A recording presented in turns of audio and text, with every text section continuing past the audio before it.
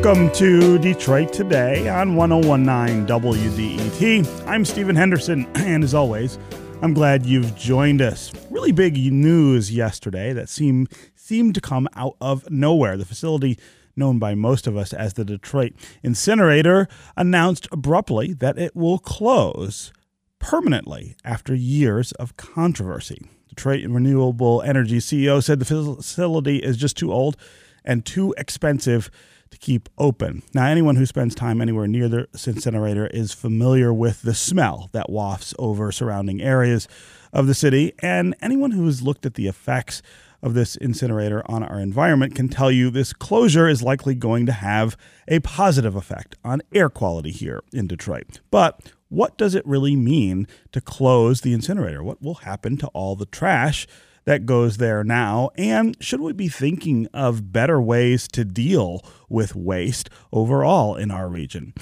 We've got someone here who can help us sort through those questions today. Nick Leonard is the executive director of the Great Lakes Environmental Law Center, and he joins us now. Nick, welcome to Detroit Today. Thanks, Stephen. Great to be here. So I was surprised, very surprised to see this announcement yesterday, and it made me feel like maybe I haven't been paying attention to what's been going on with the Detroit incinerator. I know there's always been a kind of push and pull about when it should operate, how it should operate, whether it should operate. What, in your mind, led up to this decision? Well, I'll start by saying we were very surprised, too. I didn't wake up yesterday morning thinking this is going to be the day that the incinerator is going to close. But it's really a credit to the great advocacy by environmental organizations and residents that live near that facility for years and decades, calling out the odors, calling out the air emission limit violations. And I think the final straw was at the end of January. We sent a notice letter to the owners of the facility saying, in 60 days, we're going to sue you for over 750 times that you violated air emissions limits at this facility. And we're not just going to seek penalties for those violations. We're going to ask a judge to order you to basically make improvements to your facility to make sure that they don't happen again. And, I think that they saw the writing on the wall and basically knew that they were going to have to make some major, major capital improvements to this aging facility to stop those violations.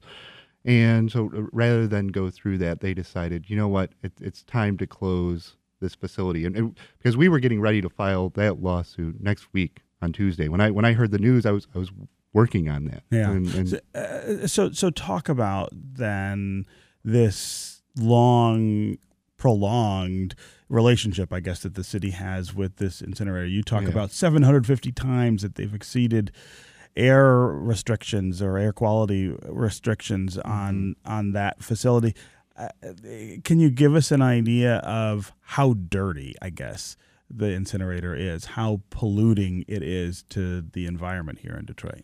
It's a massive, it was a massive air polluter in the city of Detroit and really in the state of Michigan and across the country. First of all, it's one of the largest trash incinerators in the country, if not the largest. And it turns out burning trash, this may come as a shock to some people, is an incredibly dirty way to produce heat and electricity, and it's just a very dirty fuel. And so when we looked at the emissions that the incinerator were putting out and compared it to things like a coal-fired power plant or compared it to a landfill, it was almost always worse. It produced more greenhouse gases per megawatt hour than a coal-fired power plant. It had worse mercury emissions than a coal-fired power plant. It was a major, major polluter. And it was a major polluter that impacted people's lives that live within a couple of miles of that facility. Yeah. So what does this mean for the people of Detroit that we won't have this incinerator here anymore?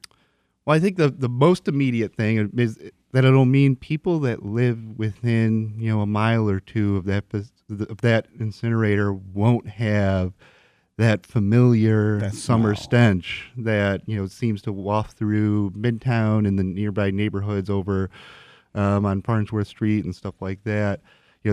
they won't have to run inside, run away from a barbecue on a Sunday afternoon because the smell is just overpowering. They also won't have to live with the fear of what pollutants are coming out of that stack. We know that incredibly hazardous pollutants are emitted as a result of burning garbage, and now they don't have to worry about that. But now there are obviously also bigger questions, like where do the workers go? What happens about to that site? 150 people, I guess, work there. Yeah, and so where do the workers go? What happens with that site? And what do we do with our garbage now? These are all important questions that we're going to have to start wrestling with over the course of the next several months.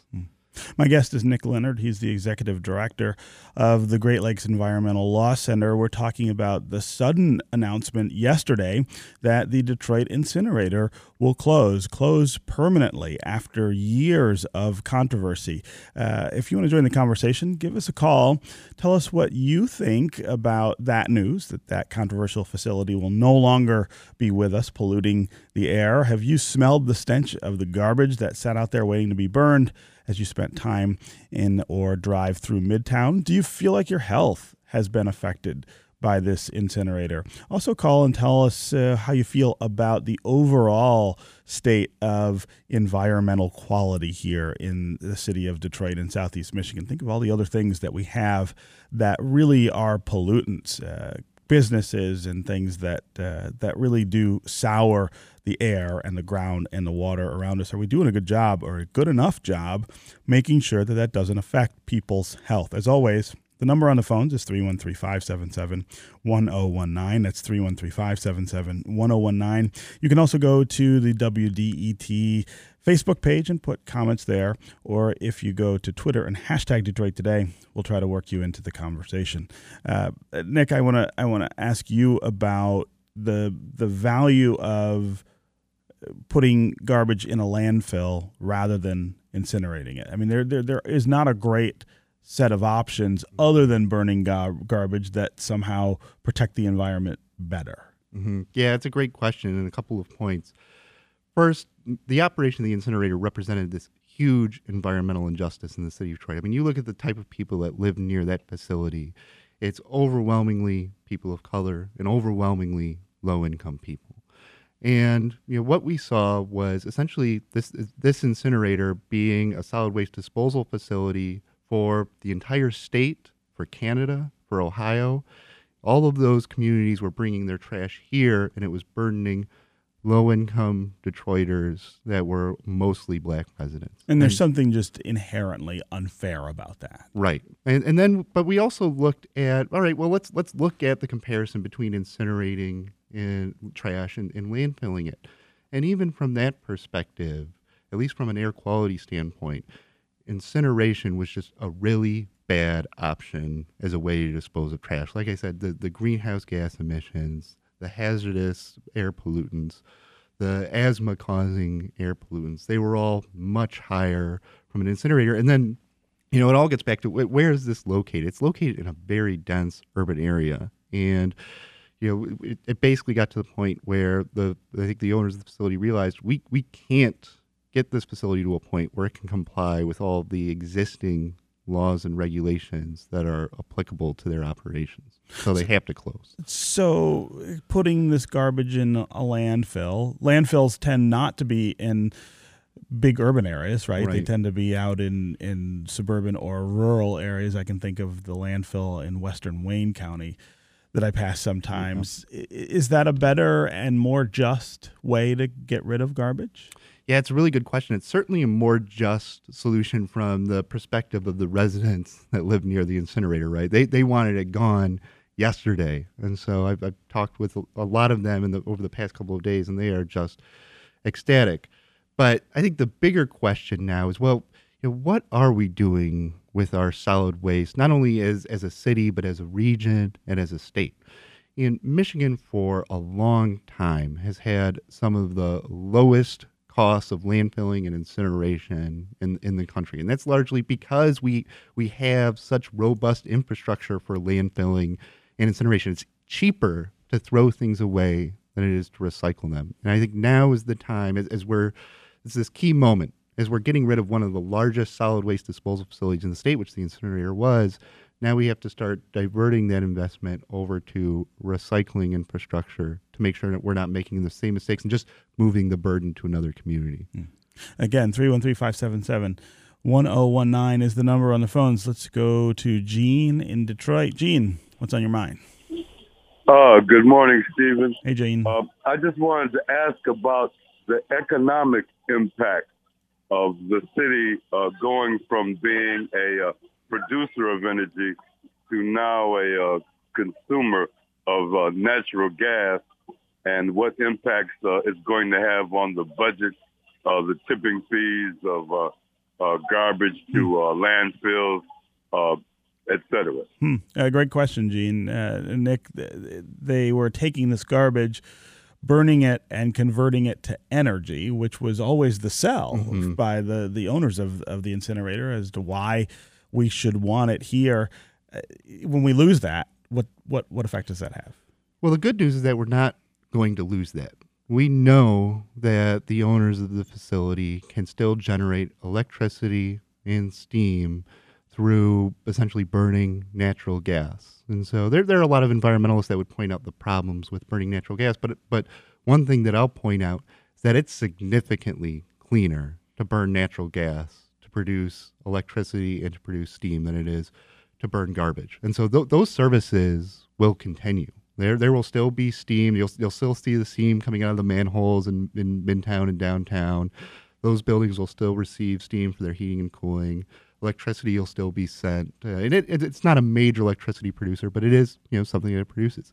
Now, in terms of tipping fees, my understanding is that the City of Detroit's contract will essentially remain in effect, and that they're diverting the waste elsewhere. But that contract expires in 2021, and a big question then will be, well, what does solid waste management in the City of Detroit look like in a post-incinerator world? And it still gets to this larger question of recycling and keeping more garbage out of things like the landfill. I feel like, as a City of Detroit resident who tries to take advantage of recycling, which we have now, right? I have bins that I can put cardboard and plastic and glass into and just take them out to the curb. I feel like maybe we're doing a little better with that. Is that true citywide? Are we moving in the right direction? I think it is true, and that's credit to the great work, not only of the City of Detroit, but of nonprofit coalitions like the Zero Waste Detroit Group, who have really been pushing to make Detroit a leader in recycling. But we were always limited in that because we always had this incinerator that needed trash in order to generate steam and to generate electricity. It needed trash as its fuel. So it needed every year to get about 800,000 tons of trash to its facility. Now we don't have that. And so now there's this real moment of opportunity to make Detroit even a better city when it comes to recycling our waste and diverting waste from incinerators and landfills. Again, 313-577-1019 is the number on the phones.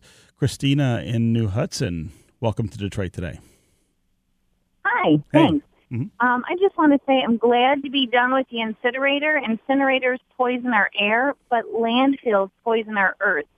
Regardless of where they are, whether they're in Detroit or the suburbs or China, we live on one earth. We need to focus on reuse and recycling. And recycling is a huge opportunity for us. A ridiculous percentage of recycling that gets sent doesn't get recycled because there aren't enough recycling facilities.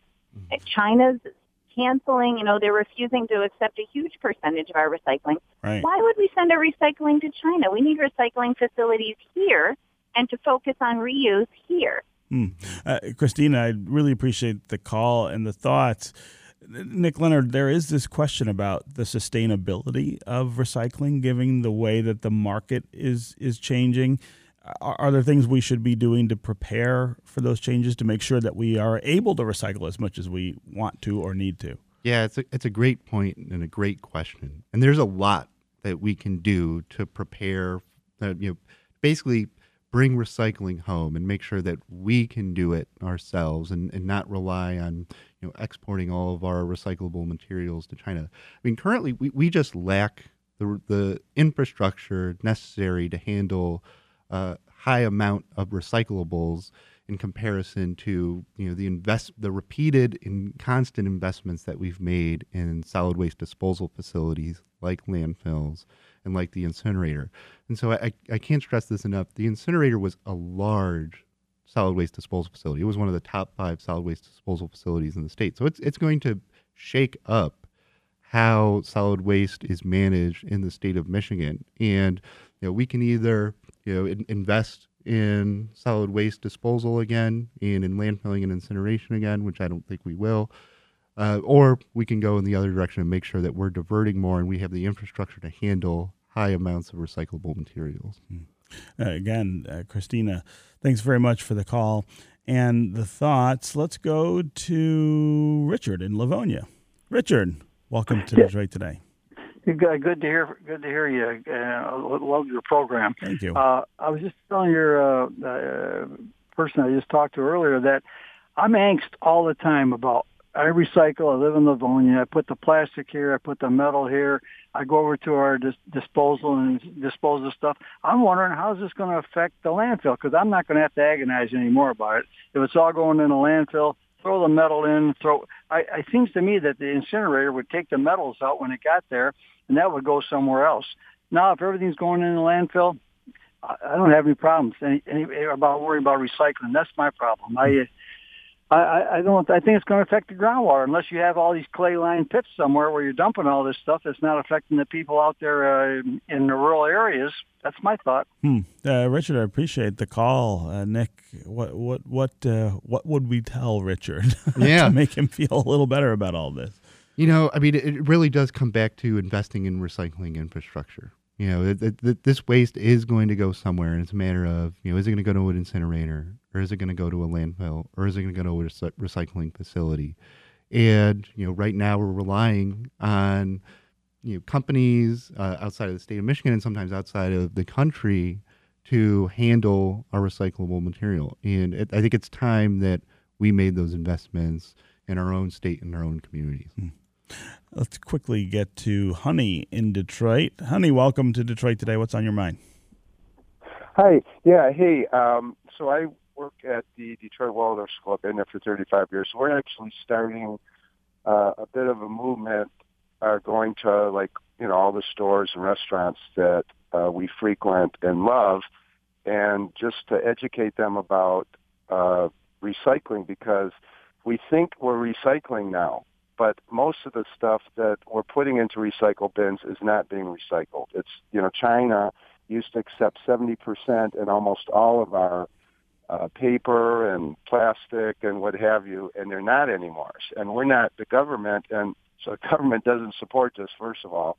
But, things just aren't being recycled. So we have to keep recycling. We can't give up on that, but it's more of a change of lifestyle. We have to start bringing our own containers, and stores have to start providing stuff in bulk and not.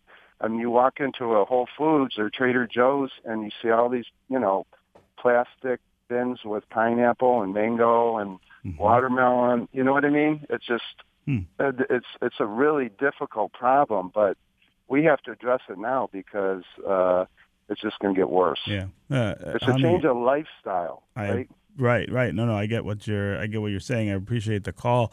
That raises an interesting idea that this is not all about garbage. Mm-hmm. It's also about what we package things in and how we consume things, I guess, in our lives, and create all the garbage that has to go somewhere.